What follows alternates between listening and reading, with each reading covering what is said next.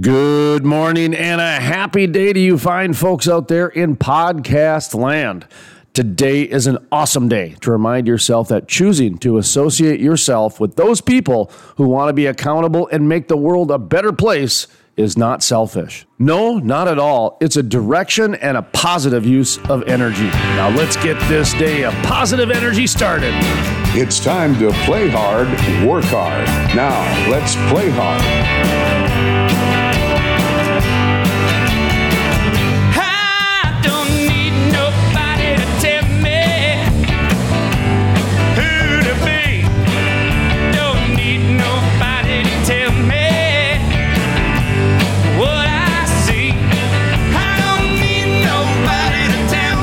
And welcome to the Crude Life Morning Show. Play hard, work hard. My name is Jason Speece. We are live here at the Permian Basin Association of Pipeliners booth at the Shale Energy Resources Trade Show and Conference happening here in Midland at the Horseshoe Pavilion. I have got Ron Gusick with me, the president of Liberty Oilfield Services. How are you doing today, sir? Doing very well, thanks. How are you this morning, Jason? Oh, pretty good. Oh, you got good levels on your mic. All right, never mind. You don't need to get as close as I thought. Well, I appreciate you coming out here. How'd the trip end? Did you fly okay? Yeah, trip wasn't too bad. You know, unfortunately, it's thunderstorm season, so a few minor delays, but at the end of the day, got where I needed to get. So in the same day, I'm going to start off with a hard question first before we get to the easy ones, because I wasn't sure how to ask you about this, and it had to do with your CEO and his campaign against North Face. And as much as I love it, I had to take a step back and think, okay, what's the end goal here? Where are we going with this? Well, lo and behold, I see Fox News picked it up now, so it's working. And I was a little bit skeptical at first because I thought, okay, how are we going to get past North Face not returning calls on this? Well, now we know how. We just keep going till the national media picks it up, and then more and more will pick it up, and more will pick it up. So I want to say great job. I got to be mad at myself here for a little bit of having some skepticism, but I do appreciate it. So talk to me a little bit about the campaign, how it came to light, where it's going. Are you familiar with it? I assume you are. Absolutely. You're not the lead on it, so I'm not trying to, usurp the president or anything like that. So go ahead. No, I think for us, just been a continued frustration around a lack of appreciation for what oil and gas does in our world. And, we pound the drum every day on energy poverty and issues like that. But here we had a situation late last year where a company whose entire business is based on oil and gas, in fact wouldn't exist without oil and gas, refusing to sell one of our peers in the space jackets for their employees, and that just didn't sit well with us. And we continue to hear this message over and over and over again that we are, we're against oil and gas and all that they stand for and all that they're doing in our country. And a complete lack of recognition around just how much of our lives revolves around oil and gas. Like, you don't have to go back that far in history to find out, to find a world where we live very differently. And 150 years, world's transformed, and that's in no small part due to oil and gas. And I think the industry has been maybe a little bit guilty of sticking our heads in the sand. Well, how about a lot guilty about sticking our heads in the sand and not willing to stand up and say what's right. And I think for us, we've gotten to a point where we have got to be out telling the message that people need to hear, and I don't think it's being done any other way. And so we at Liberty are certainly taking some ownership around that, and that'll have a few prongs to it. But one of these was this North Face situation. We are avid outdoors people at Liberty. Chris, as you would have heard on the video, is an avid climber, avid skier, avid cyclist, runner. I am no different. I spend a lot of time in the outdoors, but recognize that all happens by virtue of the great gear that I can buy, all of which is made from oil and gas. And so, that was an opportunity for us to put a message out there that just said, look, this isn't right. And fortunately, it has gained a lot of traction. We're getting feedback from around the world on it now. I got a note on LinkedIn from Australia this morning. Somebody who'd watched it and said, thanks very much for doing that, for standing up for what's right. And I think that's that's certainly true for the inbox at Liberty and Chris is. We've got some real traction here. And I guess our hope at the end of the day is that it sparks an honest conversation. we're not in this for the publicity, so to speak, but we are invested in what we do, and we believe we do it for a great reason. But I think we're of the opinion that there hasn't been a fair and reasonable conversation around oil and gas and its importance going forward. And so it's certainly our hope that this sparks that conversation, that it's an avenue for folks to sit down and have a fact-based, real conversation about the role oil and gas plays and the role that it'll play for decades to come yet. Well, now would be the time for us to mention all month long. It's our PSA, our Planet Service announcement that oil and water do mix. We're highlighting all the different ways that oil and water do mix. I'm an avid paddleboarder, and without oil and gas, I couldn't paddleboard, and I know that. I'd probably have had to find some wooden plank to stand on, But anyway, that's a different day for a different story. Bulwark, they're a subsidiary of, I believe, VF, which is VF Corporation, which is the owner of North Face. It was interesting because when I was up at the Williston Basin Conference, there was about a dozen people walking around with North Face jackets on, and I'd say to them, "Anybody giving you weird looks?" They're like, "Yeah." And that's when I'm like, okay, next time I have Mr. Gusick on, I'm going to ask him, where are we going with this? Because we need the message to get bigger and bigger and bigger, and it is snowballing. It is starting to get bigger, and I'm really happy to hear that. Bulwark, what are they saying about this? Have you heard from North Face? All I've seen is no comment. And to my knowledge, that's where we stand today. Okay. I don't think there's been any conversation between Chris and the CEO at VF. I think that would certainly be our hope, would be that there would be a conversation around that and a path forward that saw some alignment. But thus far, I think crickets. Well, keep it up. If there's anything we can do here to help out that conversation, let us know. We try to stay out of some polarizing stuff and the political stuff, but at the same time, you do need to push the envelope to get awareness out, and we're starting to push the envelope a little bit more too now, so it's time. Yeah, I think so, but I think there's a way to be reasonable about that. I mean, I don't think we have to be we don't have to be over the top about this. We don't have to we don't have to get ourselves in a position where we're just viewed as conceited or arrogant or something like that. This was a little bit of a fun way to make what I think is a very fact-based statement. There's nothing misleading in the video. There's we're not making an argument that's not backed up by fact or reality.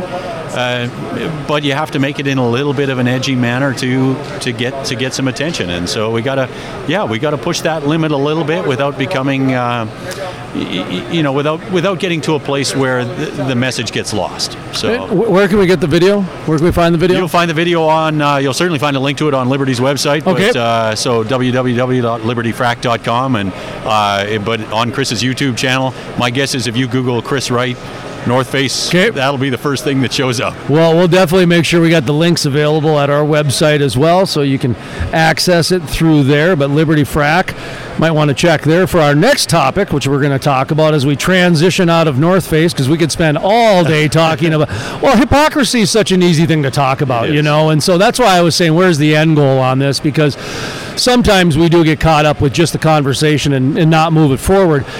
Before we had on Midland Mayor Patrick Payton, and he was talking about the reporters he's dealing with. He got asked by a reporter, how do you feel about being the mayor of the town killing polar bears? A reporter asked him that.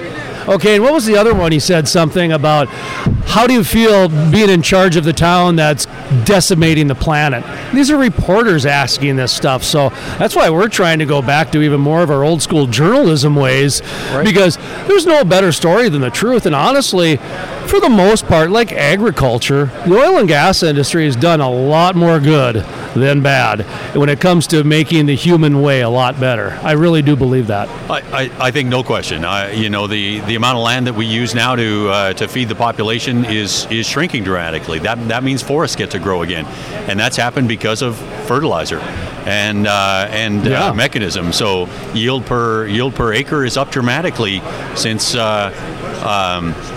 we've had these advancements, and that's good for the environment. That's not bad for the environment. And so I think you line up fact after fact after fact, and unfortunately, I think we have a lot of emotion-based reporting that is not grounded in fact at all. that leads to these questions that the mayor is having to deal with, and unfortunately, that's the perception that much of humanity gets, and that's just wrong. And so it's very. Oh, go ahead, Simon. I was going to say, so appreciate what you're doing and others are doing to get back to facts and reality and what that looks like. Well, it's really difficult to talk facts with somebody when they're looking to feel. It's very difficult, and the environment is really dangerous. And I've been saying this for 5 years now. 5 years we've been saying this on the Crude Life, is that when we were talking about the environment, it is very inviting to people because they can just walk outside and be connected with it. And the oil and gas industry needs to connect in the same way the environment has been connecting, because 96% of what we use on a daily basis, from our toothpaste to our toothbrush to the car that drove us to the store to get it, you need petroleum products. So it is very much like the environment, and they can coexist so well. In fact, I truly believe that the industry will make the environment better. And one example I have not heard, because I don't know how to tackle this. Did you know 90% of the oil found in the ocean is because of seepage? Yeah, absolutely. So what would happen if we didn't extract that out of there? It would just seep in the ocean? I think that's obviously been going on for millennia. That's and will what I'm talking continue about. to go on for millennia. But yeah, you can drive to California and you can, you can see oil seeping out of the ground and literally running down a creek bed. It happens. 150 years ago, a little more than that, when we started using oil, that's where it came from, was oil seeping out of the ground, and that was Jed the first Clampett oil, they called it. Absolutely.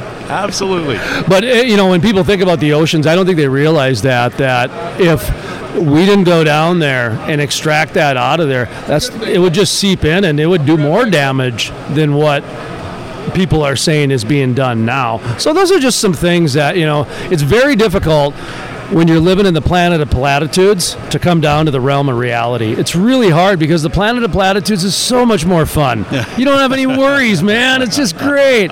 So let's talk about the electric frac. That started out as the planet of platitudes, I'm sure, at some point in some board meeting or some cocktail napkin at a restaurant or something like that. Let's hear the story. How did it start? Where are we at? And when are we going to see the first frac? Have we? Yeah. So electric frac fleets have been on our radar screen for years and years and years. Obviously, there's been a couple of incumbents that have been in the field for some amount of time now, running those types of assets. For us, I think there are lots of things we want to be a first mover in, and then there are some things that I think we want to be a faster follower in, let's say, where we see there's probably a dramatic enough change that there's opportunity to learn from those who go first. Yep. To find those things that we could do a little bit better and ultimately put a better product in the field. So electric frac was one of those scenarios. We had a long laundry list of goals we wanted to achieve, let's say.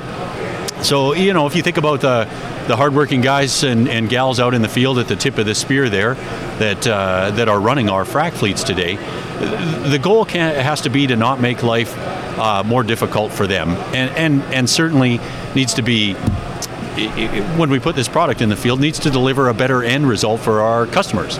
And if we don't feel we can achieve that, if we think we're going to take a step backwards in either of those areas, then it's not time to put that asset out there. But I think we're comfortable now. We can get to a place where the asset we put in the field is as good for the team that we have out there to run, and probably better from a maintenance standpoint, an operations standpoint, rig up and rig down standpoint, but also is going to deliver a great end result for the customer.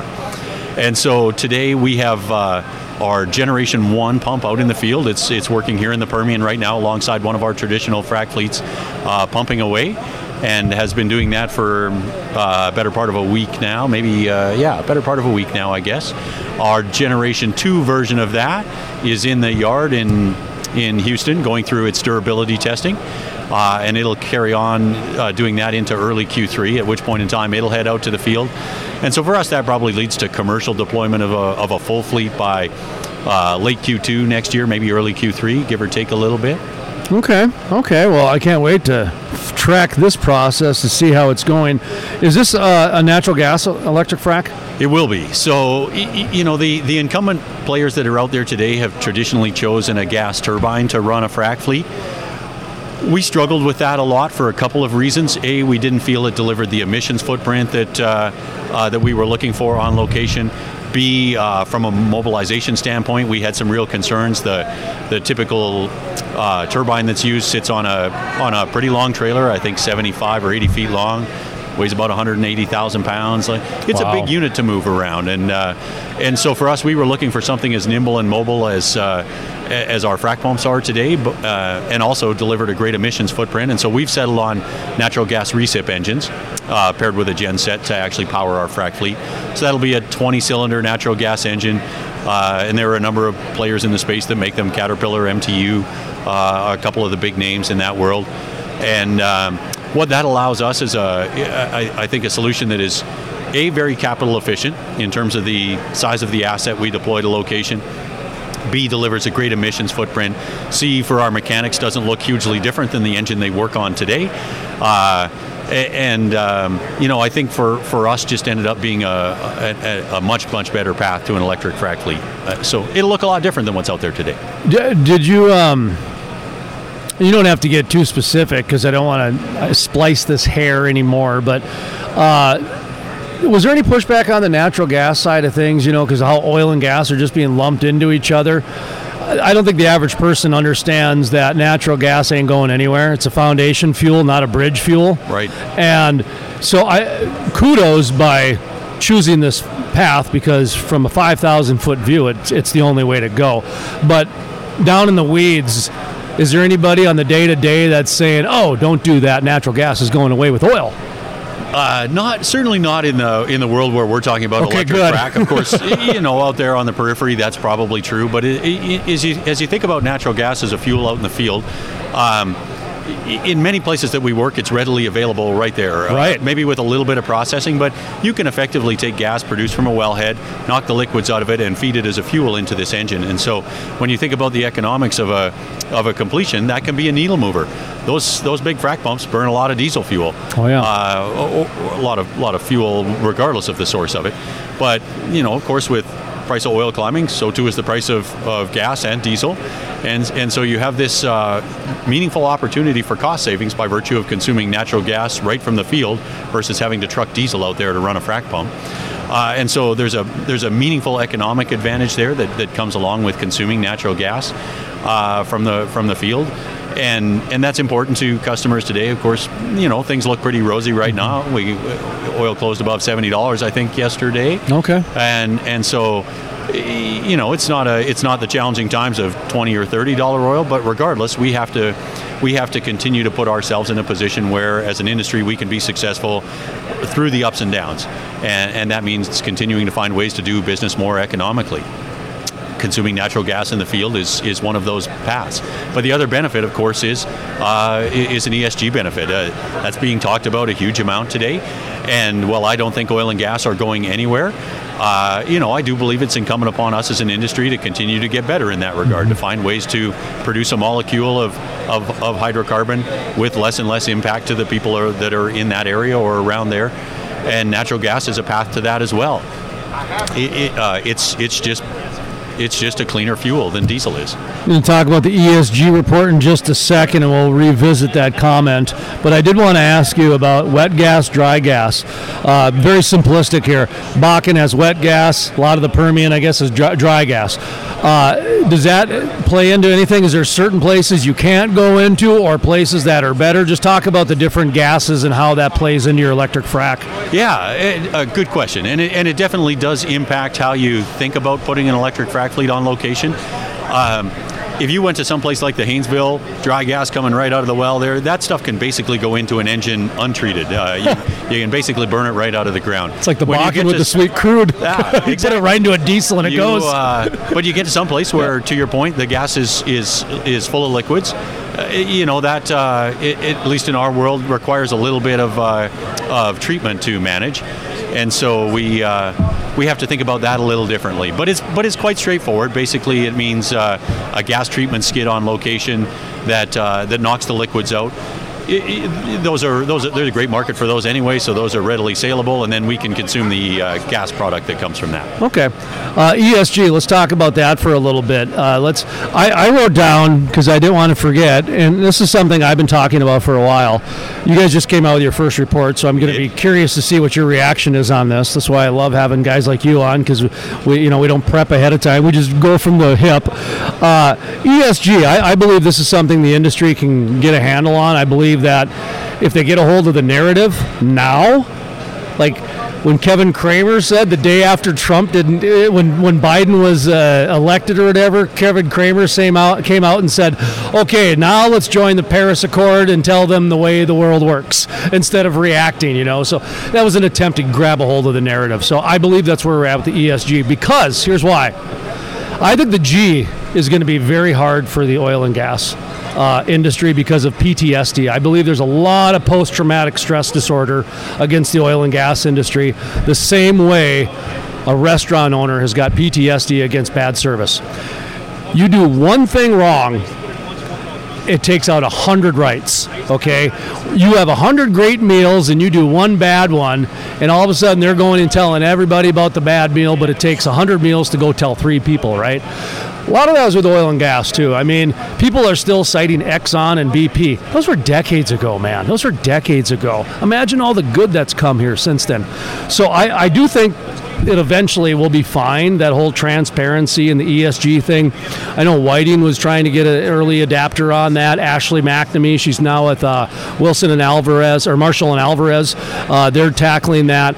But I do think this will come to fruition. I think the S is easy. That's the social part. That's just sharing some time, That's like at the Bakken barbecue. We're turning it into a social thing where we're saying, okay, well, barbecues are inherently discriminatory against vegetarians. We're going to offer potatoes. It's a great thing to put your meat on. It's a great thing to put your barbecue on. Doesn't mean you have to, but now the vegetarians don't feel like they're slighted against. When we had Mayor Patrick Payton on, he took it a step further and said he believes that that's true with women, that a lot of women are having a hard time making their way coming up through a very male-dominated industry through the year. He called it chauvinism, okay? So that we're doing also at the Bakken Barbecue. We're going to have Miss Teen North Dakota, who just handed off her crown, 2020. She's going to get up on stage and talk about how important mental health is. She's from Watford City. Mm-hmm. So there's an S example, again, using the platform that oil and gas has created, these trade shows, these barbecues, to allow these social groups to come up and at least speak their mind, okay? The E is done. What you're doing, environmental. What we've done at reclamation sites, environmental. That's the irony in this whole thing, is that it almost is like the opposition is coming at the industry saying, you guys are not environmentally friendly. No, actually, we're extremely environmentally friendly, like the way hunters are when it comes to conservation. It's kind of backwards. Are you following me on this at all a little bit? Okay, I want to know what you think about my whole ESG, how industry is going to tackle it, now that you guys have done your first report. Yeah, great question, and I think you made some great points. From a social standpoint, I think our industry is tremendous. The amount of good we do in the communities we work in, I think we could hold ourselves up against anybody. I do not know a person in this industry who is not committed to the well-being of their community and trying to do things to help change that community for the better. And, agreed. And the list of causes, if you were to walk around this show and ask every one of these companies, I suspect the list of causes would be long that they support. Without a doubt. And so I agree 100%. I think our industry has always been all in on that. We do a great job of it. We maybe don't talk about it too much, but... That's where I'd like to interject just 1 second, and then I'll let you go to the next letter. We had this problem in journalism. I've interviewed some of the top minds in the world, okay? And I don't get a picture with them, okay? I don't do that. Well, now a lot of people that I interview that are under the age of 40, they just want the selfie. They don't want the interview, right? And so I'm like, okay, this is new to me. So this is my post-traumatic stress disorder, in the same way the oil and gas industry has a hard time bragging. Some of us just like to hand the ball off to the ref and act like we've scored a touchdown before. Not everybody likes to brag and, do a dance.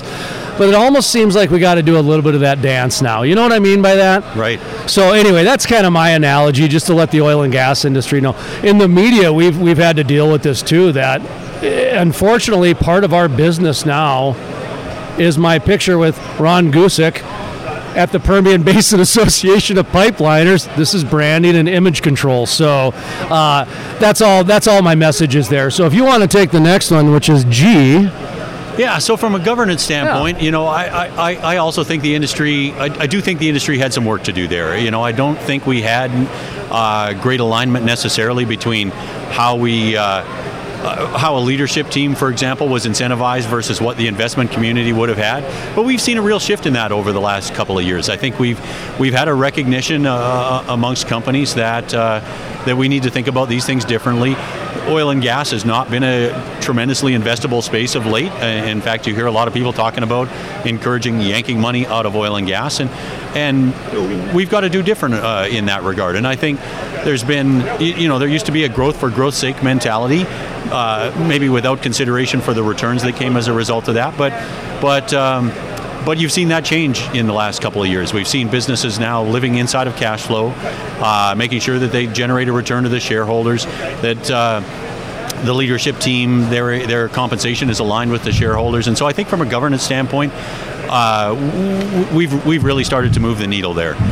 It's something we've been quite proud of at Liberty since the day we started, and so it's an important aspect of the report we touch on. But it's an important piece of our world for sure. But in the report, of course, we saved the biggest letter for last, which is E, and that takes up. If you look at our report, it's 84 pages long, I think. The E section takes up probably 3/4 of that.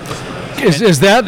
Can I ask you? Is it things you have done, or things you're gonna do, or both? It's a little bit of that, but maybe more importantly than that, it's the things that the industry has done. Okay. It's the things that oil and gas have done to change the world. And so what our concern with ESG reports had been, at least in the oil and gas space up to this point in time, is that they were exactly that. They were this idea of just trying to check some boxes and say, these are all the things we've done to get a little bit better.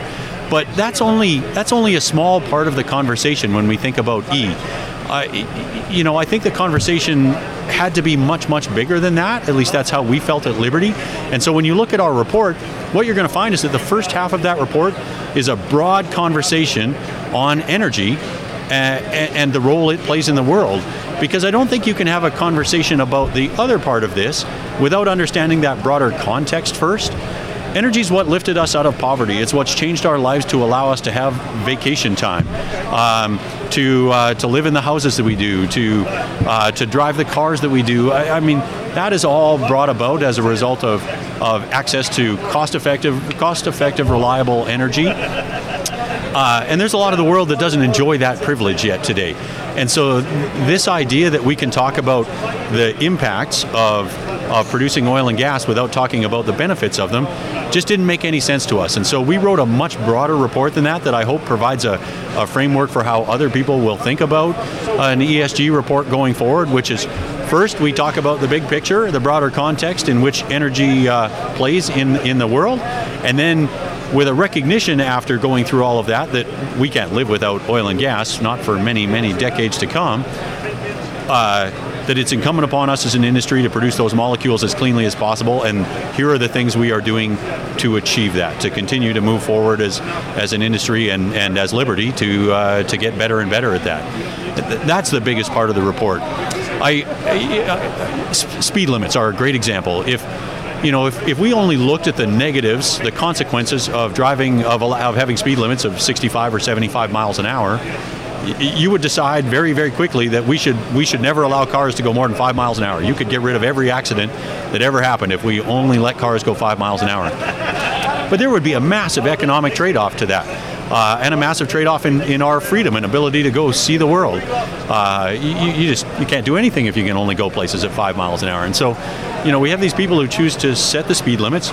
with a consideration for the pros and the cons. And we recognize there will be a cost, accidents, insurance costs, and things like that, by virtue of having speed limits that high. But that's a situation where we evaluated one side and the other side of the coin and arrived at the right decision. And I don't think that narrative has happened in oil and gas today. We have people out there who are only viewing one side of the coin. They are only looking at the consequences of negative consequences of oil and gas production, without considering the huge amount of benefit and the huge amount of work we yet have to do in this world. And so we wrote our ESG report with that goal in mind, to provide that whole context, both sides of the coin, so to speak, that we hope leads to a very, very clear conclusion around the importance of our industry. Without getting in trouble, why did you guys do it? Why did you write it? Was it investors? Was it banks? Was it just, hey, this is the thing to do? I mean, I'm sure there's a lot of different reasons, but some people are still saying no, we're not moving ahead with this. And I saw Crestwood, they're bragging about 3-4 years of ESG now, and so everybody's got their own story, so to speak. And what was yours? I guess what was finally made you guys do it? I think it was a level of frustration with I think an unwillingness, or certainly maybe not an unwillingness, but the fact that it just simply hadn't happened. Nobody taking the lead on this conversation that we felt needed to take place. We have 1 billion people in the world who lack access to electricity today, another 1 billion people who only have intermittent access to electricity. We have 10% of the world still living in extreme poverty today. That's just not okay, and that we are okay as a society sitting here in our country, enjoying the life that we live, and putting in place policy decisions or demonstrating for a path forward that doesn't allow those people access to the same lifestyle that we lead today just doesn't sit okay inside of the liberty world. We are called liberty for a reason. We're called liberty because that is, along with energy, the other thing that allowed us the world we have today. We have the freedom to own property, the freedom to drive a car, the freedom of speech. We have all of these rights and freedoms, and a wonderful lifestyle as a result of that. The liberty to enjoy the life that we live, but there are a lot of people in the world who don't, and I don't think that sits right with us, with anybody at Liberty, that we are over here ignoring those challenges in the world that are dramatically impacting people's lives today. We're talking about climate change, which is real. I'm not here saying climate change isn't happening, but climate change is a manageable problem, and I think we know and understand that, and the data easily supports that. But we're myopically focused on that at the expense of all of these people who have not yet been lifted out of poverty and provided access to a different way of life. And that can't be okay to us. We can't sit here and accept that that's going to be the outcome for the rest of the world. It's just not right. So my friends call me the hippie capitalist because I was adopted a highway by myself in 2004, not a company, but me. I've actually been a plant-based vegan for 14 years, and I MC the Bakken Barbecue every year. So I hid that I was this plant-based vegan guy because I don't like vegans; they annoy me. So anyway, a lot of this was due to method journalism, and it had to do with just my path of life, and just doing things that made sense to me. I recycled because it made sense to me.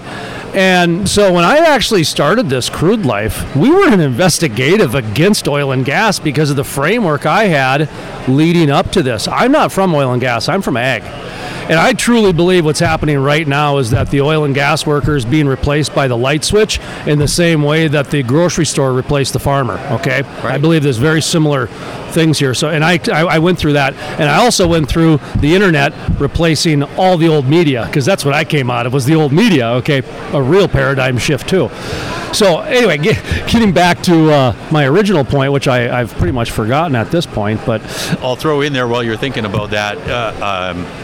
Probably the other reason to do this, to your point about the whole journalism question, is just to make sure that the facts are out there. So if you look through the ESG report, we worked very, very hard to make it a fact-based document. You hear a conversation, for example, that extreme weather is getting worse. Well, that's not true, and the data doesn't support that in any way, shape, or form.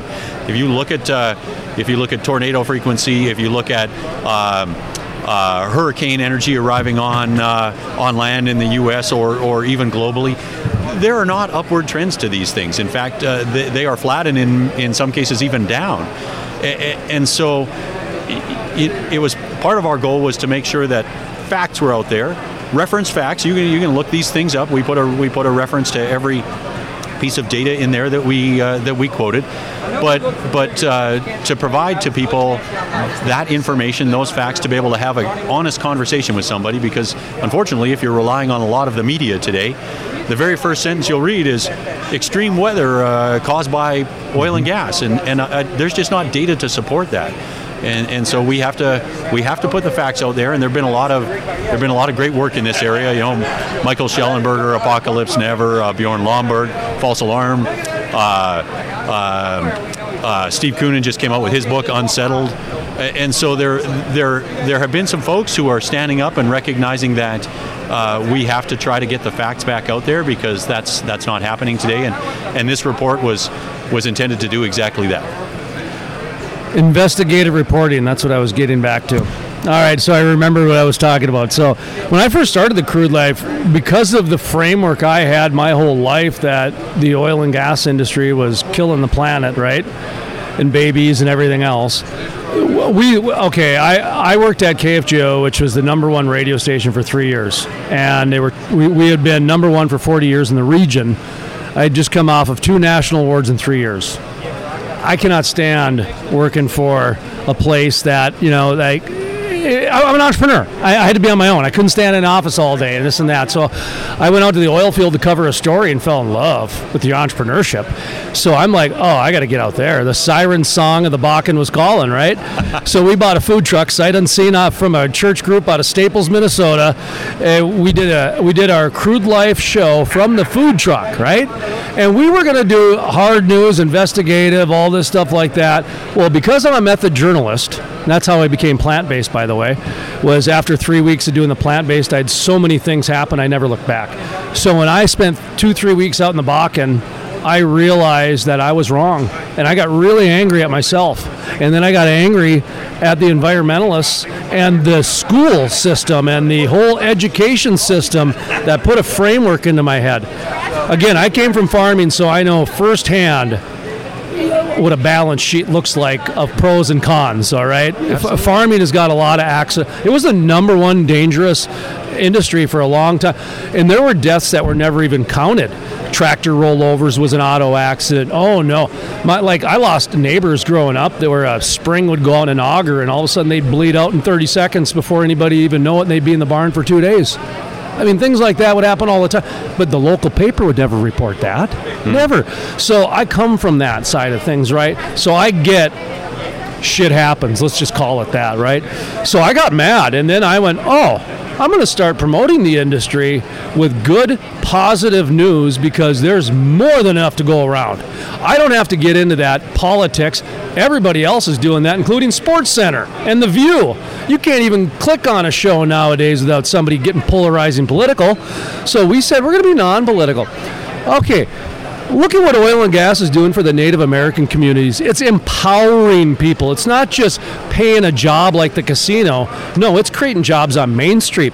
You got MHA Nation doing the secretary to the chemist to the rig to the roustabouts. They all are going to be Native American, if not already. The administrators, everybody. That's incredible empowerment. Okay, we're trying to create generational wealth, not just a one-time shot, right? So I started seeing those stories.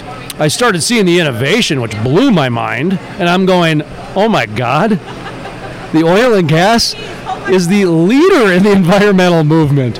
So we started doing that, right? Well then, a little bit later on, I read a book by Alton Chase called Something with Yellowstone. Alton Chase, and he did an amazing job just showing how we're destroying Yellowstone. Raw sewage being pumped out. And I went, okay, we almost extinct the wolves. We almost extinct the elk. We almost took out the native flora and fauna because we let the environmentalists run the show. We gave them free rein, and they don't know what they're doing. Industry needs to solve another problem. We did. We stepped in in a different way. We did it through contractors and everything else. Someone else got the credit, but industry did the work at the end of the day, right? So I got angry at that too. And then I started going more and more, and I started looking at this, and I'm going, okay, now we got to get to the next level of really figuring out a way to connect here. And so we're starting to go back more with some of our journalism, but more from the environmental side to say, okay, look at all the ways they've been screwing up the planet here, and look at how oil and gas is starting to be the solution. In the same way, industry made fire possible. Okay, before industry came along, people had to wait for lightning strike and then go have somebody watch a flame. That was probably, 100 years? Till somebody figured out how to make a flame eternal through industry. Well, then the wheel came next. Industry makes things better and better, and I believe industry is going to save the environment one more time. I'm not sure where I'm going with this, but I did want to point out that this can become a very passionate project for a lot of different people. And with the crude life, we've gone through different evolutions and different journeys. But at the end of the day, I do think what we need to do is we need diversity, we need inclusion, and we need to just, our motto now going forward is everyday energy for everyday people. And that's the only way we can figure out that's going to connect with people. So I don't even know if there's a question in there. Our journey has been kind of this up and down passion and trying to shake off this old framework, because our whole life has been basically that oil and gas is evil. And then when you work in the industry, you find out really quickly it's not. There goes Frackleberry Hound there, our mascot. But what's your reaction on how we're handling outside of the industry? Because you guys are actually breaking through now. I think you made a lot of good points there. I think. I said a lot, so I hope I made one. As we think about energy, it's an important part of our world, and it's what enables who we are today and the life that we live. And we have a lot of people who deserve that same opportunity. And so, to your point of energy for the people, that's what we need to be about. And I think if you study the story in detail, it becomes very clear that oil and gas are very good for the environment. If you don't have access to reliable electricity, LPG for your stove or something like that, you are outside cutting down trees, collecting grass and burning sticks and dung to heat your home and to cook food for your family. That's incredibly polluting to the atmosphere. If you're worried about emissions, true pollution in the atmosphere, your first goal ought to be trying to move those people who are today cooking over a fire, an open fire, to cooking over LPG. It's easily packageable, easily transportable, and very, very clean. And that there's a huge step forward for the environment, not to mention those people.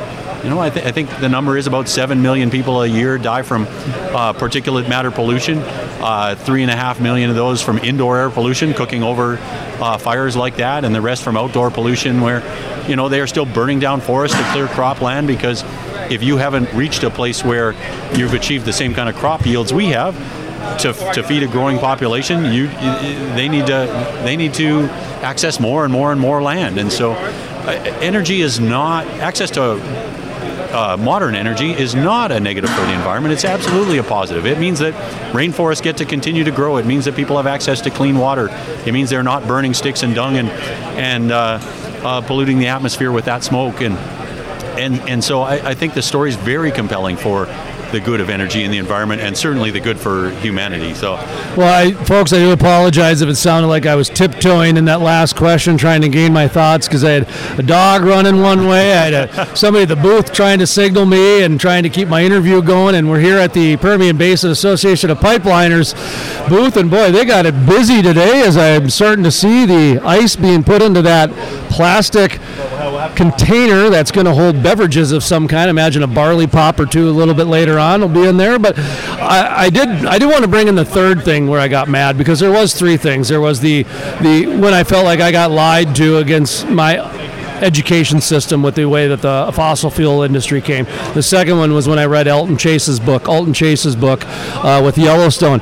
The third is where we're at now, and that is that I believe your elected officials that are winning this narrative battle are more concerned about the future than they are about the problems today. And what Mr. Gusick is talking about are real problems today. We have people that are dying every day of starvation, of heat. These are real problems that we have not solved the homeless problem here today, and now they want us to give up our liberty and our rights for a problem that they don't have any scientific proof for in 20 years. If you think the science is sound, let's see it in 5 years.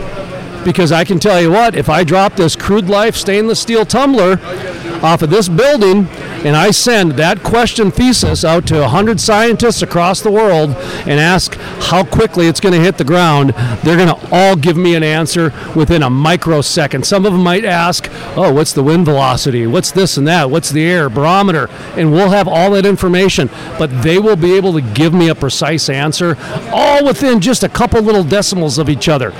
When it comes to the climate or the weather, there isn't any that can predict it in a year, 5 years, 10 years. Now you're going to tell me what it's going to be like in 20 or 100 years? I ain't buying it, folks. I ain't buying it. So what I got upset about is it reminded me of what happened with, remember malaria and DDT? So, which is really interesting about this whole DDT thing was they did a lot of science behind DDT to where they actually fed it to prisoners. And there was not as bad as they made it out to be. There was some birds that were having problems with their shells. Well, it turned out that scientist actually fudged the data, and that never got as reported.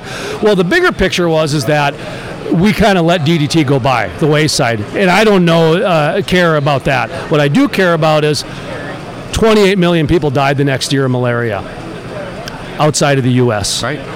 Okay, that pissed me off a lot because we have real problems here today, but it's almost like as soon as our life gets good, we kind of kick the can down and start worrying about future problems and turn our back on the problems of today. And folks, that is a real deal. And go ahead and take a look at the history behind that. And DDT is something that's very controversial, and that's why I did bring it up. No, I think you make a good point. We basically eradicated malaria from the U.S. Yeah. It was a terrible problem in Russia, but it's eradicated there. But I may get the number wrong, but I still think today 1 million people a year die from malaria. Over in Africa. Yeah. Right? And probably it's because South America too. We don't have the problem here anymore, so we're not worried about it so much, and as a result are focused on other things, but have taken away a solution that could eradicate that problem elsewhere. And we are putting ourselves in a position where we're going to do the same thing in the energy industry, where we are making decisions here that are going to take away the opportunity elsewhere in the world because it's not my backyard, so I don't have to worry about it, and I do think that's unfortunate. So I applaud you for continuing to move this narrative forward, to put it out there in the public, because we have to find a way to make sure that we are making decisions in the much broader context of the well-being of humanity, not just what's good for my backyard. Well, I do appreciate you coming on the program here. I appreciate the access, talking about the things that you've got going on. Congratulations on the electric frac, Generation 1, Generation 2. Good luck with those. Congratulations on the ESG report. As more of an awareness report than anything, this is why I like this one. Meridian Energy Group, they had to put out ESG reports primarily for investors, okay? Crestwood, they're doing it primarily for public relations, shareholder reaction, that sort of thing. You guys are doing it more for an industry educational standpoint. So I'm really enjoying this, actually, that there's these different angles that people are taking, and it's just good news in the end because it's getting a hold of the narrative they want to get a hold of instead of a 16-year-old, now 18-year-old girl who's really been running roughshod across the industry the last few years. And I hate to say that, but it's true. I don't understand it, but it's true. Appreciate you coming on and understanding about the passion I have for the industry, and also my last one, which is, folks, let's really focus on today and not tomorrow. I know we have to look at tomorrow, but we do have real problems today. He mentioned the NIMBY. I'd love to have you back to talk about NIMBY sometime, or somebody within your organization, because Colorado is ground zero for NIMBY. It started in LA when they built a fake school around these wells. You remember that? Yep. They were building fake-looking schools around well sites. Well, that's what they're doing in Colorado now, basically with just walls. And I think that's the blueprint, the Colorado blueprint, because Washington's starting to look at that. I see Pennsylvania's got some rumblings there. 2 states are now looking at putting the Colorado bill on their ballot next year. So we need to continue this talk. We need to move the conversation ahead with solutions and ideas, because guess what, folks? We don't have the solutions. All we have is some ideas and some resources to try to make it work, and electric frac is the way to do it. The ESG is another way to do it. So appreciate you coming on, talking about that a little bit. And that's why I wanted to bring up the NIMBY thing, because Not in My Backyard is something we dealt with at KFGO for years with the wind turbines. We had so many farmers calling in saying, we don't want these on our property. They kill bats and birds. They help us with it. There's like an actual economic value to bats. So anyway, NIMBY is a hot button issue for me. Can't tell, can you? So I'd love to talk on that any day. But how can people support you? Are you looking for any business? Just give yourself a plug out there, man. Let's at least give you a 30-second commercial. I mean, look, for us, the message that we're telling is important. I think what would be a win for us is that people pick up that message and carry it on. You know, I think we're proud of what we're doing for the industry, and there are many others that are doing great work too. But if you're looking for the right message to give, if you're looking for those facts to share with your neighbor, you can find all that stuff in our ESG report. You can find the videos that we're producing, and there are lots of other great assets out there as well. So certainly, our report is long. It's 84 pages. It's a bit of work to get through, but there's a lot of good information in there. So go to the website, get the report, find some talking points, and have that conversation with somebody in your life that isn't on the right side of this argument today, and we're all going to be a lot better off for it. That's all I can ask. Well, I appreciate you coming on. Like I said, more importantly, I appreciate the access, because that's, in today's day and age, I think getting access to these oil and gas companies is a step in the right direction of the transparency, even if it's not really saying much. Just the idea of, oh, they're out there. At least they're taking the questions, and they're doing this and they're doing that, so that's a good thing. Do you accept gifts or not? We do. Okay. I would like to give you one of our Crude Life travel tumblers here. This is one of those nice, it's a Pelican. It's not a Yeti, but it's the Pelican. Made by Becker Safety out of Colorado, Greeley, Colorado.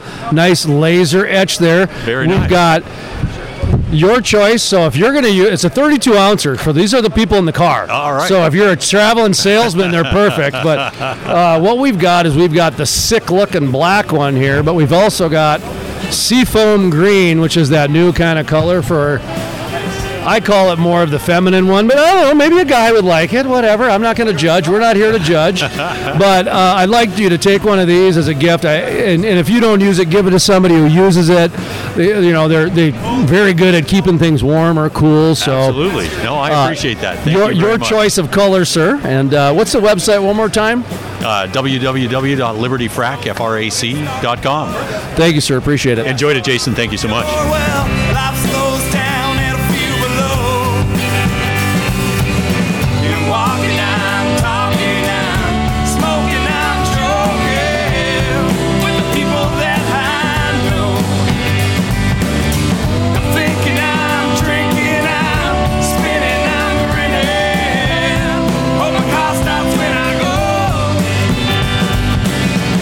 The music heard on the Crude Life Morning Show, Play Hard, Work Hard, is by the Moody River Band.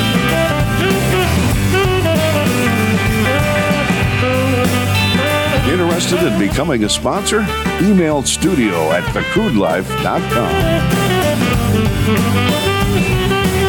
The brighter shining with the marquee sign. A frozen cobblestone reflects the night. Brightening up the smile face. The Crude Life, Play Hard, Work Hard, is sponsored in part by Orange Property Management.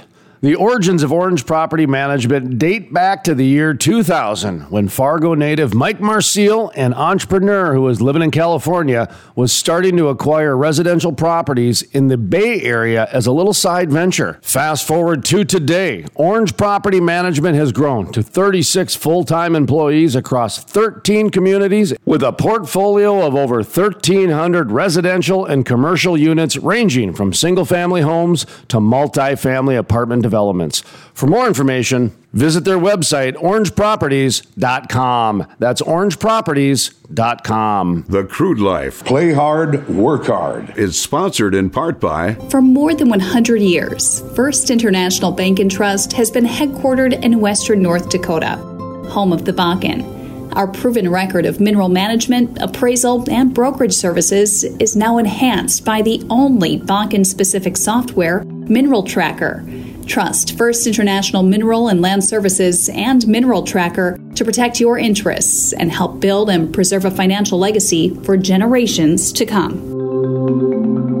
It takes an industry to build a forest. Hey folks, Jason Spees with The Crude Life. Did you know about half the trees planted in the last 20 to 30 years have died within the first year?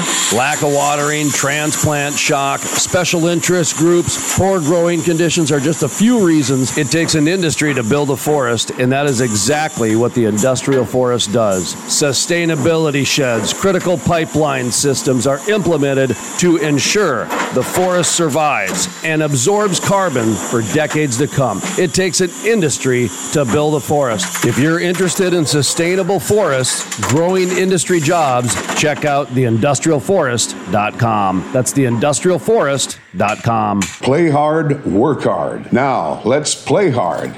Welcome to the Crude Live Morning Show, Play Hard, Work Hard. My name is Jason Spees. We are live here at the Permian Basin Association of Pipeliners booth at the Shale Energy Resources Trade Show Conference 2021 here at the Midland Horseshoe Pavilion. We are very excited, very honored, and very grateful to have Texas Railroad Commissioner Jim Wright with us here, who just got done speaking up on stage. Now, are you out of Austin, Texas? No, sir. I have a place in Austin because of the office that I'm in. But I actually live on a ranch about 50 miles west of Corpus Christi, Texas. Oh, beautiful country. So let's talk a little bit about what you spoke on today and what's going on in the Railroad Commissioner's office. You know, we've had a lot of things that's happening this year that surrounds the Railroad Commission, and most of those are stemming from the Winter Storm Uri and a lot of the bills that were created from that. And I'm proud to say that legislature has recognized that it wasn't so much that winterization would be a huge economic impact to provide fuel for electrical generation, but that they recognize that we need to do better about planning for those events. And so there were some rules that were passed, SB 3 being the main one, that now mandates that we figure out how to map and identify those critical sources and make sure that they're available during those large extreme winter events. Not that we may not see another one again, but I think that as population increases, industry continues to increase here in Texas, especially what we've seen here lately with a lot of out-of-state people moving. Our demand on our grid is going to be becoming even more, and I think that's going to prove across the board that we're going to have to identify and make sure that we have electricity that's reliable there for everyone. When I was driving down here listening to all the air conditioners going here in the 110-degree heat yesterday, it reminded me of Chicago, which almost happened what happened in Texas last summer. Yes, sir. Because in some of the northern states, we start kicking up our air conditioners, and that can overload the grid that we're not used to.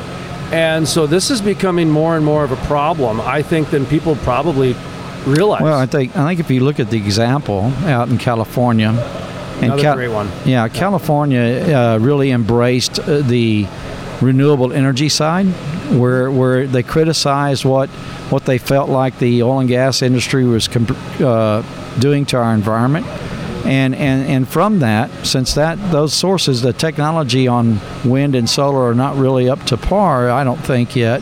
They've experienced the same thing that I think that we're going to start seeing here in Texas.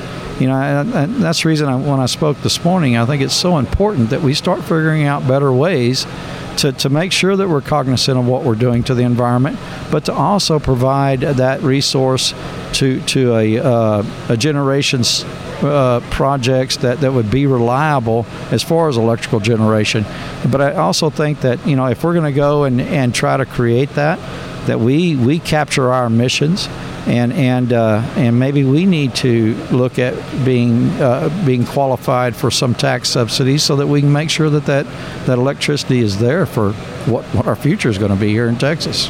Well, one thing I would like every elected official to know is that, from my understanding, between 50 and 60% of every city's grid is hospitals and emergency services. That is correct. Mm-hmm. Now, if you take a look at California, that is probably Americans' test model of this next generation we're going into.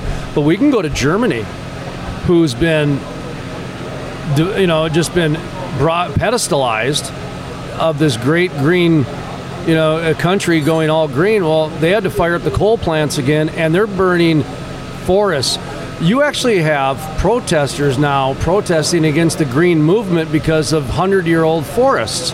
So there's actually several templates that a lot of elected officials can look at. We're no longer in speculation time here. No, you're exactly right. So how can we get them to understand that? Well, I think that when you look at Texas and what we get criticized for every day as far as our industry is concerned and our agency is allowing the flaring that people think is happening. And I will say that Texas has lots more oil and gas wells than any other state in this country. And our flaring is actually down to less than 0.5%. That's less than 1%, as compared to other states that are a lot greater than that. And they're greater because there's really not a market for them to economically get to, right? Which is some of the things that we have occurring here in Texas. So, I think the answer to flaring and the answer to continuing to embrace betterment of our environment is marketing. How do we create more of a market, and what does that market look like for our people here in Texas? And again, I go back to, we need to make sure that we have what I refer to, I don't like that word flared gas, I like to call it stranded gas, that it could be utilized for electrical generation, because we know that problem's coming. It's going to happen. So I think that we do have a time, we do have a good window now where everybody, I don't care where you're from or what side you're on, when you're sitting at home in 110 degree heat and you don't have electricity, or you're sitting at home when it's 0 degrees and you don't have electricity, everybody wants to find a good solution for that. And I think that oil and gas is the one that rises to the top there. And I think that we just need to figure out a way of how that works better for the consumer, and how do we create that in a real reliable way. Are you guys involved with this EV vehicle push at all? Does that reach it all the way to your office? No, sir. We don't. Okay. We don't have anything to do with that. So you're not overseeing that. Okay. No. All right. So we won't get into that, because I do want to ask a little bit about this whole. I will say this about that though, is we had a company that wanted to move into Texas that creates lithium for batteries. Okay. And they were discouraged if they had to fall under the rules of our counterpart, the Texas Commission on Environmental Quality. And I felt like it was important. Again, as I said in my speech earlier, I want to embrace all sources of energy as long as it's good for the consumer. And I'm not convinced that the technology is there on other sources, what I call renewable, that is necessarily good, as you see in Germany, for the consumer. But when you look at the impact that we're having on the environment, or that people think we're having on the environment, I don't think that's there. But I think we can improve, and I think we can move forward. Well, I often get on my oil drum every now and then when it comes to wind. We don't get political on this show, but I do on wind energy, because and again, I grew up in farming, and so I'm very aware of the grocery store replacing the farmer. I came from publishing, so I know how the internet replaced the media, and bloggers and podcasters, the whole deal, And right now, the oil and gas and coal worker are being replaced by the light switch. It's like really that cut and dry almost. So when I take a look at what's going on in this EV vehicle revolution, I got some concerns on that, because we're in a little bit of the planet of platitudes. When we take a look at what wind energy, I still believe the farmers from 150 years ago were more efficient with wind energy than we are today. from my understanding, a lot of places still don't have the reclamation or the recycling figured out for these wind turbines, which is now a new problem that we're going to kick down the line. Go ahead. Well, if you look at wind energy and you look at what our demand is today in the grid, I mean, this is written in a lot of different places. It is a fact.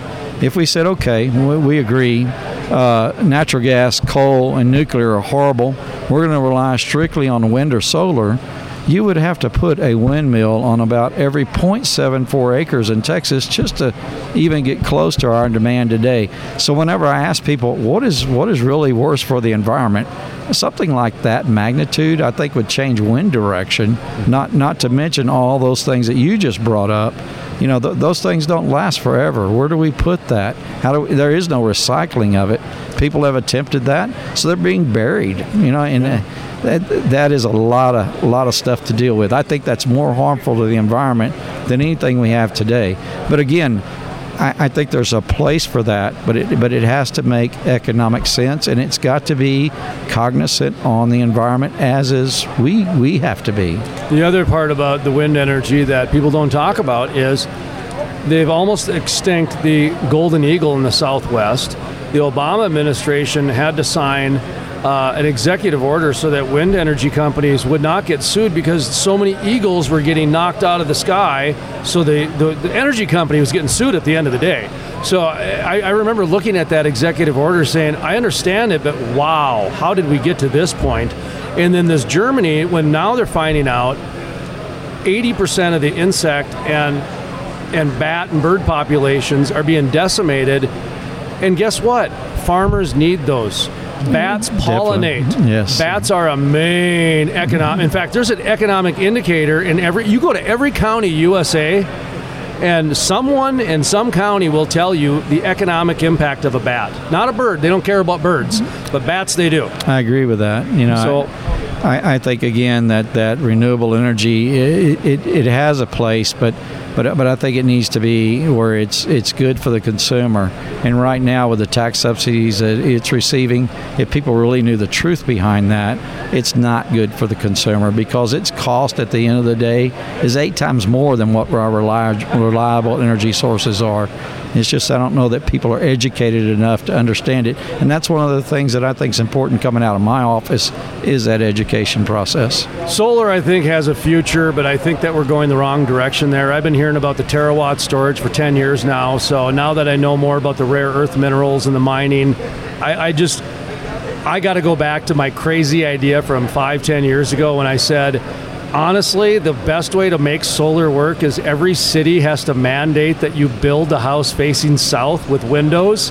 I go, until you do that, solar cannot even be competitive to use it for that passive sun. And to honestly see a municipality do that, or a state or a government, I don't ever see that happening, because that's like dictator control at that point. Well, until we can come up with a good economical way of storing that energy to use, at a later time, which is definitely not here yet, but that's where a lot of that lithium comes into. Yeah. And the lithium that we use in battery production today here in the States actually produce 1% of that. The rest of that comes from foreign countries that, if they saw how that was produced, is horrible for our environment. Mm-hmm. The lithium company that I talked about earlier actually is looking at extracting it out of saltwater formations from underneath the ground, which is a very clean way of doing it. It's very interesting. That's the reason I wanted them to come to Texas. I'd like to see that if we're going to look at and that technology improve in the battery side, it ought to start here in Texas.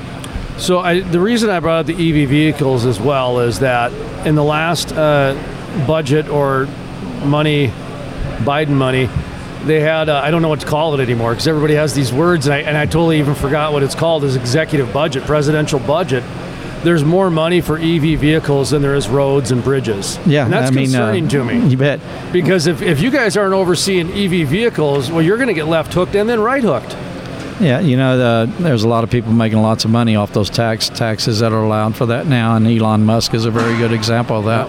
No taxes. I think that most of that wealth is created off just tax dollars, tax subsidies. I agree. I did want to mention one thing about, I'm on my oil drum real quick before I step down, and we talk about climate tax and also about some good old barbecue recipes. is that I do believe, and I've said this for the last 5 years, and I'm going to continue because I've got a gentleman who can actually make some changes out there if he agrees, is that solar and wind have had 20 to 30 years of substantial subsidies from the federal and state governments, and they have not hit their milestones. Not ours, theirs. They haven't hit their milestones.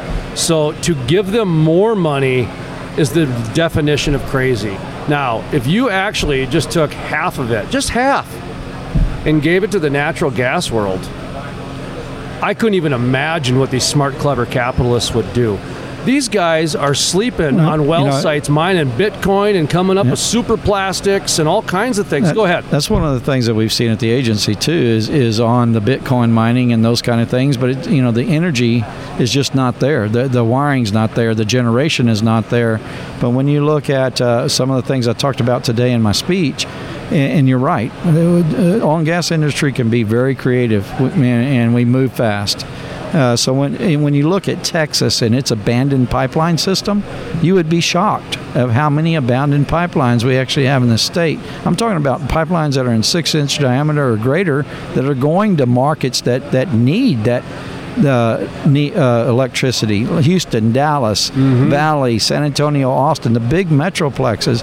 There's abandoned pipelines that are going to those now, and that's where my market sustainability task force is working on to see if we couldn't resurrect those and possibly use that flared gas dedicated for electrical generation, and then through that electrical generation process do a CO2 sequestration plan with it, and then lobby the feds that we are a closed loop system. We have nothing affecting our environment, and it's good for the people, and economics makes sense, but we need those tax subsidies, and let's start comparing what that is versus wind and solar, because you're right, they've had 20, 30 years and they've come really nowhere.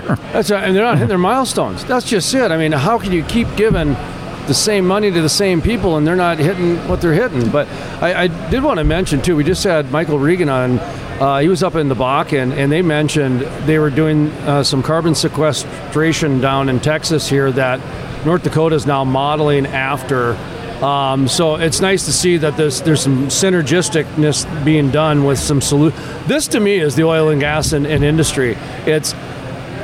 We've been solving problems for a long time, and we've been decarbonizing since Abe Lincoln was in office. 150 years. You go back when we were burning wood and hay, and then we went to whales, and then we went to, you know what I mean? And then we went to coal and kerosene, and we're down to 4 hydrocarbons now? That's pretty damn clean, man. That's pretty clean, yes, sir. And to jump on people like to do this, jump on a movement and profit off it. And I think a lot of that is going on because we have been decarbonizing. It's kind of like when Y2K came around. A lot of those profits that you're seeing coming out of Wall Street today are all based on tax subsidies. Of course. And that's not I don't think that's a good place for us to be. You talked about North Dakota a little bit earlier on their CO2 sequestration projects. And North Dakota is in a little bit different situation than Texas is because they don't have a market necessarily surrounding them. Their market that's surrounding them are not allowing pipelines to be built to get their gas to a market. So they're really forced to have to do something in that regard because they don't have anywhere for that gas to go. And in fact, I had a great conversation with a guy that heads up the oil and gas for North Dakota the other day, and I told him, yes, Lee, and I told him, I said, we need to work on this plan of these tax subsidies so that we can utilize this gas in electrical generation, because Texas and other states are having the same issues. Population's not going backwards, it's going forwards. Industry's not going backwards, it's going forward. So our demand will continue. That's consistent. How are we going to address that in the future to where the economics work better for the consumer? Well, I would like to see tax dollars being spent today rather than giving it to a problem that doesn't exist in the future. I mean, that's what I mean. We're spending more time on the future than we are on the present. One of the things that just struck me, I couldn't hardly believe, is when the current administration re-entered the Paris Climate Agreement. And at the end of the day, I want folks to know what the Paris Climate Agreement really means is, America, we want you to give us your tax dollars that you're going to be taxing your people that are putting any type of emissions off in the atmosphere, because we want your money. And for that, we'll promise to try to get other people under the Paris Climate Accord. People don't realize the United States leads the world in emission control. We are the best country in the world for that. Even, you said it earlier, Germany doesn't even compare to, I think, the progress that we've made on a per industrial capita. We lead that. Mm-hmm. To re-enter that is nothing but saying that we're going to give more of our money away to foreign countries. That's what that is. So, I still think we should agree with Kevin Kramer and right away entered it and said, okay, you guys are going to follow us. Yes. We're doing it right. Yeah. And if they didn't say goodbye, then we're out. Because take a hold of the narrative, come back. Mm-hmm. We got to talk about the climate tax. Now, my journalism training tells me that your office cannot come out and make a statement if you're for or against or anything like that. But I believe you can educate a little bit on what a climate tax might do or talk about what a climate tax may bring to the industry. So I'm not quite sure on even if you can discuss it or not, but it's been floated out there. Personally, I'm not big on any type of tax. I am big on technology and improving that technology to where we lessen that carbon going off into the atmosphere. But to impose a tax on this industry today, given the natural gas side of it and what those prices are, that's not something that promotes what our economics here in Texas really work on. If we demonize that industry and we start taxing it, like we kind of have been, our economy is going to start to suffer. And when you see Texas economy start to suffer, it kind of stagnates across the nation. Because, Texas economy is really built on oil and gas, and we pay those people well that are in that industry. They buy a lot of consumer products that are produced here in America. So I think that taxing that is not a necessarily good idea. Is it going to happen? Probably so. But I think, again, that's something that we need to stand up and fight. If we're going to start involving taxes and tax subsidies and all those government regulations that are going to come with that, then we need to be in the middle of that, also fighting for ourselves to get our share of that tax subsidy as long as we're being responsible with it. So there are some people that have argued that a climate tax is just going to trickle down to the poor very quickly. Trickle down taxonomics. Yeah, of course it will. It does. So the rich and the rich will never feel it. The middle class rich eventually will, but it'll take a while. But the poor and middle class right away. And that is a big part of educating people. And that's why I've been so high on creating that educational task force. That's why I asked Texas legislator this year in next legislative session, next budgeting cycle, to please give us the money to start an education process on what oil and gas really is and what it really does for Texas. And what the heck our agency does for Texas. We're the oldest agency in the state. We're also the biggest economic driving agency in the state. So I think it's really important that educating people on what all that means for them is got to be done. Well, we should probably wrap up here, but I should mention that a week from Friday, so a week from tomorrow, I'm going to be up on stage emceeing the Bakken BBQ for the 9th year. For Make-A-Wish this year again, would love present. We bring the kids up on stage and everybody feels about inch high, you know what I mean? These kids have got more courage than we've got in our pinky, right? I agree. And this year we're going to also honor first responders. Miss Teen North Dakota is going to be up on stage talking about mental health. She's from Watford City, so she's from the oil patch. And it's a big hoopla. We have a great time. We expanded 7 more cookers, so it's going to be close to 50 cookers this year. It's a big community event.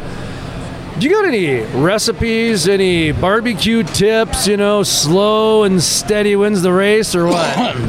Actually, I do. I can tell you how simple my barbecuing is, and it's a very sensitive subject. I think every Texan here in the state. But I had a guy teach me a few years ago. He said he had brought a $35 Weber grill, a round one, and he'd been winning a lot of barbecue cook-offs down in South Texas, and that's all he would bring to those cook-offs was that Weber grill. So he came to my ranch one day, and he said, "I'm going to show you how to cook barbecue," because I was the old traditional. You got a firebox, and you you have your barbecue pit and you cook your meat, that kind of thing. He said, nah. He said, that expensive barbecue pit you got over there, he said, just junk it. He said, go buy a $35 Weber grill. He said, and buy you some coal, some mesquite coal. And he said, put that coal around the sides of the grill and light one end. He said, that'll make the best barbecue you ever had. And he made me barbecue that day. So ever since then, when I barbecue, that's the way I barbecue. And I've got to admit, it was better than what I used to make. And that's a family tradition for us every Sunday. So barbecuing is big for us here in Texas. No kidding. You know who that sounds like? Are you familiar with Junior Urias? No, I'm not. So Junior Urias is the owner of Up and Smoke Barbecue. Okay, he was in Midland, Texas. Yes. He just moved early last month. Okay, and he started out basically as a haul behind barbecue guy, going out to oil wells and everything, like well pads, and day's getting early already. And he grew it into a brick and mortar. Okay, so great American story, that sort of thing. He ended up on, is it the Travel Channel or the Lifetime? Anyway, the one that had Myron Mixon. Yes. So he won it. He won it with a Weber grill. Yeah. His big expensive thing malfunctioned, and he had to run and get a Weber grill. And here he won the national TV's competition on a Weber grill. Yeah, I was amazed when this guy showed me that and how good that barbecue was. And that's what we cook on every day now. Again, it makes you feel about an inch tall, doesn't it? Yes. Like, oh, boy. Well, thank you so much for coming on here. Seriously, we appreciate the accessibility, the time. We're very grateful. Thank you for having me on the show. Right now, accessibility and information are what people need, and so thank you. I agree. Thank you. She works to live and don't live to work. We talked about how there's nothing like the earth. How the universe goes on for never-ending miles around.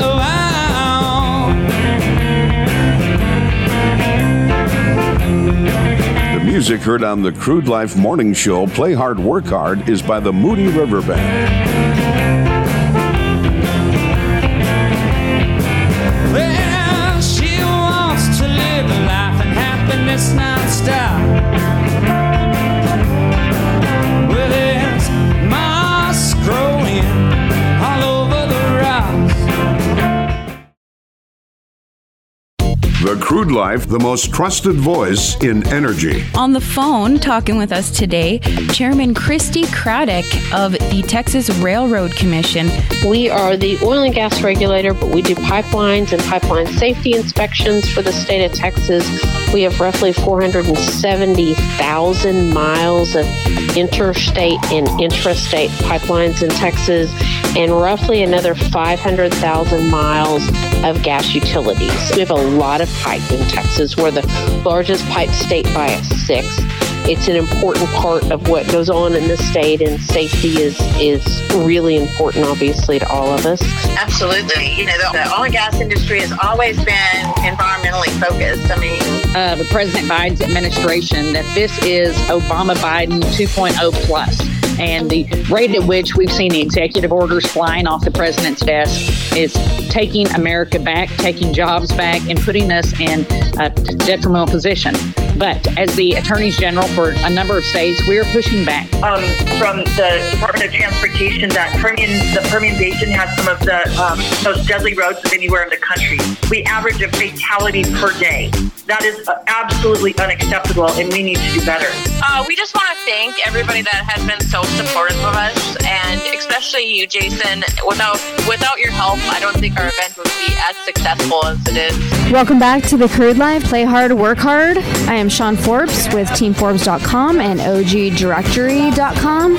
Jason Spees is my co-host today. I went out there on my first rig move, and I was like, wow, I'm permitting all these loads, getting trucks going, load go, and I don't even know what half the stuff was. So when I finally got to go on the rig, I was like, wow, I was amazed.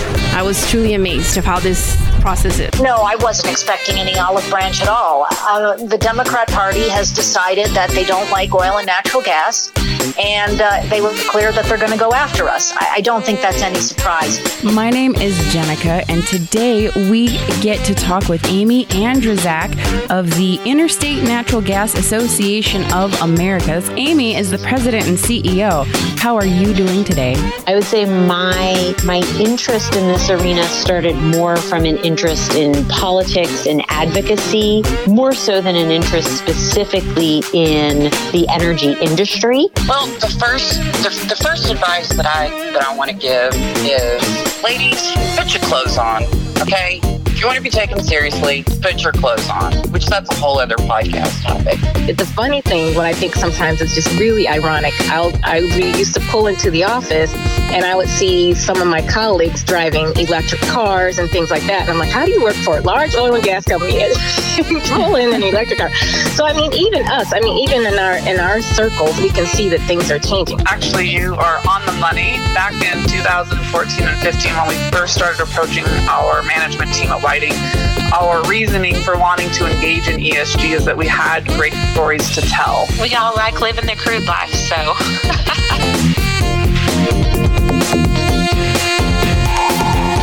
Play hard, work hard. Now let's work hard. So, since you were on the topic, if you could list the top 3 threats to America's national security in order, what would they be?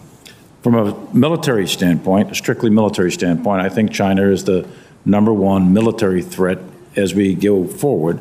But I also acknowledge that Russia is a considerable great power competitor. And those two, in the NDS and in the current strategic environment from a military perspective, there are many, many threats. But from a military perspective, I put those two up there.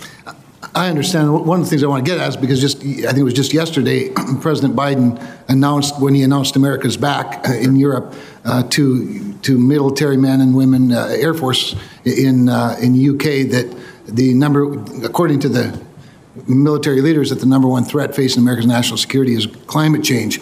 6 weeks ago today, the European Union Parliament, speaking of NATO and allies, which are a prominent part of your testimony in this budget, EU Parliament passed a resolution 569 to 67, urging the EU institutions and member states to do everything they can to stop the completion of the Nord Stream 2 pipeline. 3 weeks ago today, President Biden lifted the sanctions on completing the Nord Stream 2 pipeline.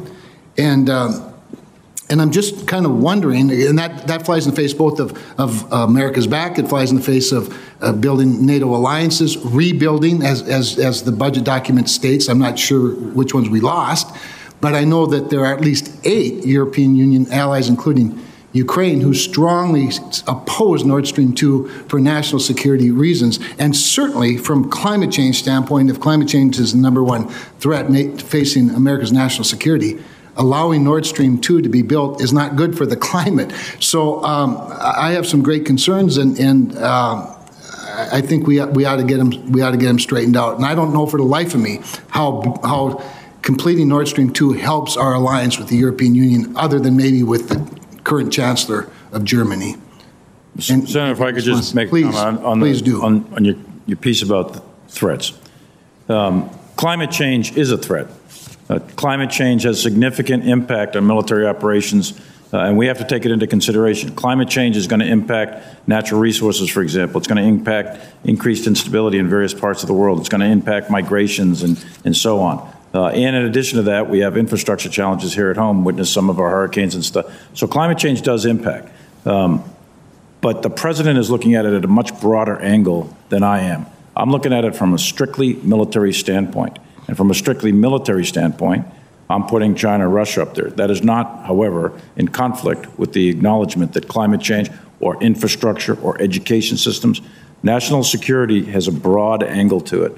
I'm looking at it from a strictly military standpoint. I just think it's peculiar that the president would go to another continent and tell our service members there that the number one threat is climate change, albeit a threat. With that, my time's expired. Thank you. Exclusive interview, industry news, environmental innovation at thecrudelife.com.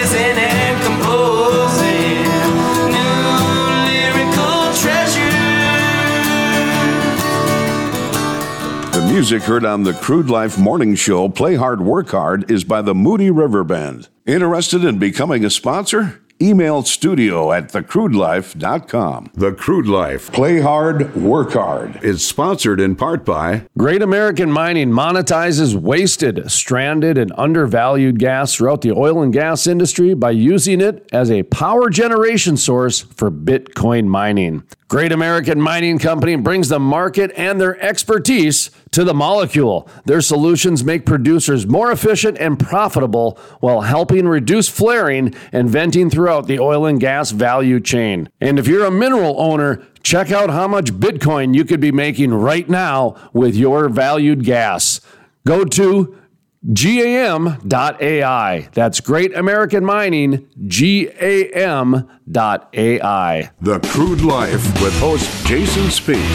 My name is Jason Spees, and this is the Crude Life Daily Update. On today's episode, we talk with Ron Ness, president of the North Dakota Petroleum Council. He's interviewed by Jenica Hauser, our Crude Life content correspondent. This is Ron Ness. Do you think that that's going to be affected at all by the Biden administration's potential carbon tax? Do you think that that's going to affect the road, the journey to carbon neutrality? Yeah, I don't believe a carbon tax will ever be imposed. You don't think it will? No, I don't. I don't see any way. A carbon tax is going to increase the cost of energy on consumers in America, and I don't think consumers in America want that. And as Secretary of State Pompeo said, it also puts us at a disadvantage to the rest of the world. So why in the world would we tax carbon and put ourselves, not only charge ourselves more for what we use every day in energy, but also put ourselves at a disadvantage to our non-allies across the world? So I'm not a believer that there'll be a carbon tax. I am a believer, though, that we have to do everything we can through research, innovation, technology to try and make that Bakken barrel it's a competitive edge for me. It's not about meeting this standard or that standard. It's how do we make the world want a Bakken barrel just a little bit more than a Libyan barrel or a Permian barrel or anybody else's barrel, because that's all about investment. The more investment you have, the more opportunity you have, the more your economy is going to be driven. So that's how I look at this. To listen to the full-length interview with Ron Ness, president of the North Dakota Petroleum Council, or to check out other exclusive interviews, visit thecrudelife.com. That's thecrudelife.com. The Crude Life promotes a culture of inclusion and respect through interviews, content creation, live events, partnerships that educate, enrich, and empower people to create a positive social environment for all, regardless of age, race, sexual orientation, physical, or intellectual ability. Everyday energy for everyday people. From the staff here at the Crude Life Daily Update, my name is Jason Spees, asking you to remember, energy is more than an industry, it's the way of life. The Crude Life is sponsored in part by... For more than 100 years, First International Bank and Trust has been headquartered in western North Dakota, home of the Bakken. Our proven record of mineral management, appraisal, and brokerage services is now enhanced by the only Bakken-specific software, Mineral Tracker. Trust First International Mineral and Land Services and Mineral Tracker to protect your interests and help build and preserve a financial legacy for generations to come. It takes an industry to build a forest. Hey folks, Jason Spees with The Crude Life. Did you know about half the trees planted in the last 20 to 30 years have died within the first year? Lack of watering, transplant shock, special interest groups, poor growing conditions are just a few reasons it takes an industry to build a forest, and that is exactly what the industrial forest does. Sustainability sheds, critical pipeline systems are implemented to ensure the forest survives and absorbs carbon for decades to come. It takes an industry to build a forest. If you're interested in sustainable forests, growing industry jobs, check out theindustrialforest.com. That's theindustrialforest.com. We're going to do a good old-fashioned Bakken barbecue. Halliburton has been cooking for 2 days. They've cooked 2,500 pounds of pork, 800 pounds of sausage, over 500 pounds of chicken. So bass ain't banging and the vocals are rough. Brother, it ain't country enough. Everyone's favorite are the fish tacos, but they've got burgers, steaks, salads, I mean, pretty much everything. Not control. You hear it on the radio and don't turn it up. Brother, it ain't country enough. And I come here, and the first experience was, oh, where are all the rigs? Because you have so much country here. If it ain't about whiskey sipping, guitar picking, tractors, trailers, trucks, or prison, man, it ain't a country song. In a car, they're in a tent, they're in some other building that's not meant for human habitation. We've actually found people living in haystacks, in grain bins. We found one guy that basically gets shelter in a culvert each night. It ain't country enough. This was one of those stories where one reporter can't cover. There's too much happening at one time in too many places. If you hear it and it ain't stuck in your head all day, it's got a pop backbeat and it's sung the wrong way. If you're not making money in the Bakken, you just truly are not thinking hard enough. Brother, it ain't country enough. Looking for a helping hand. Look at the end of your doggone arm. North Dakotans aren't looking over their shoulder for the government to help them. Deserve some fur coat wearing wannabes producing your stuff. And brother, you ain't country enough. If you can't move to it, groove to it, up and slam some boots to it, party to it all night long.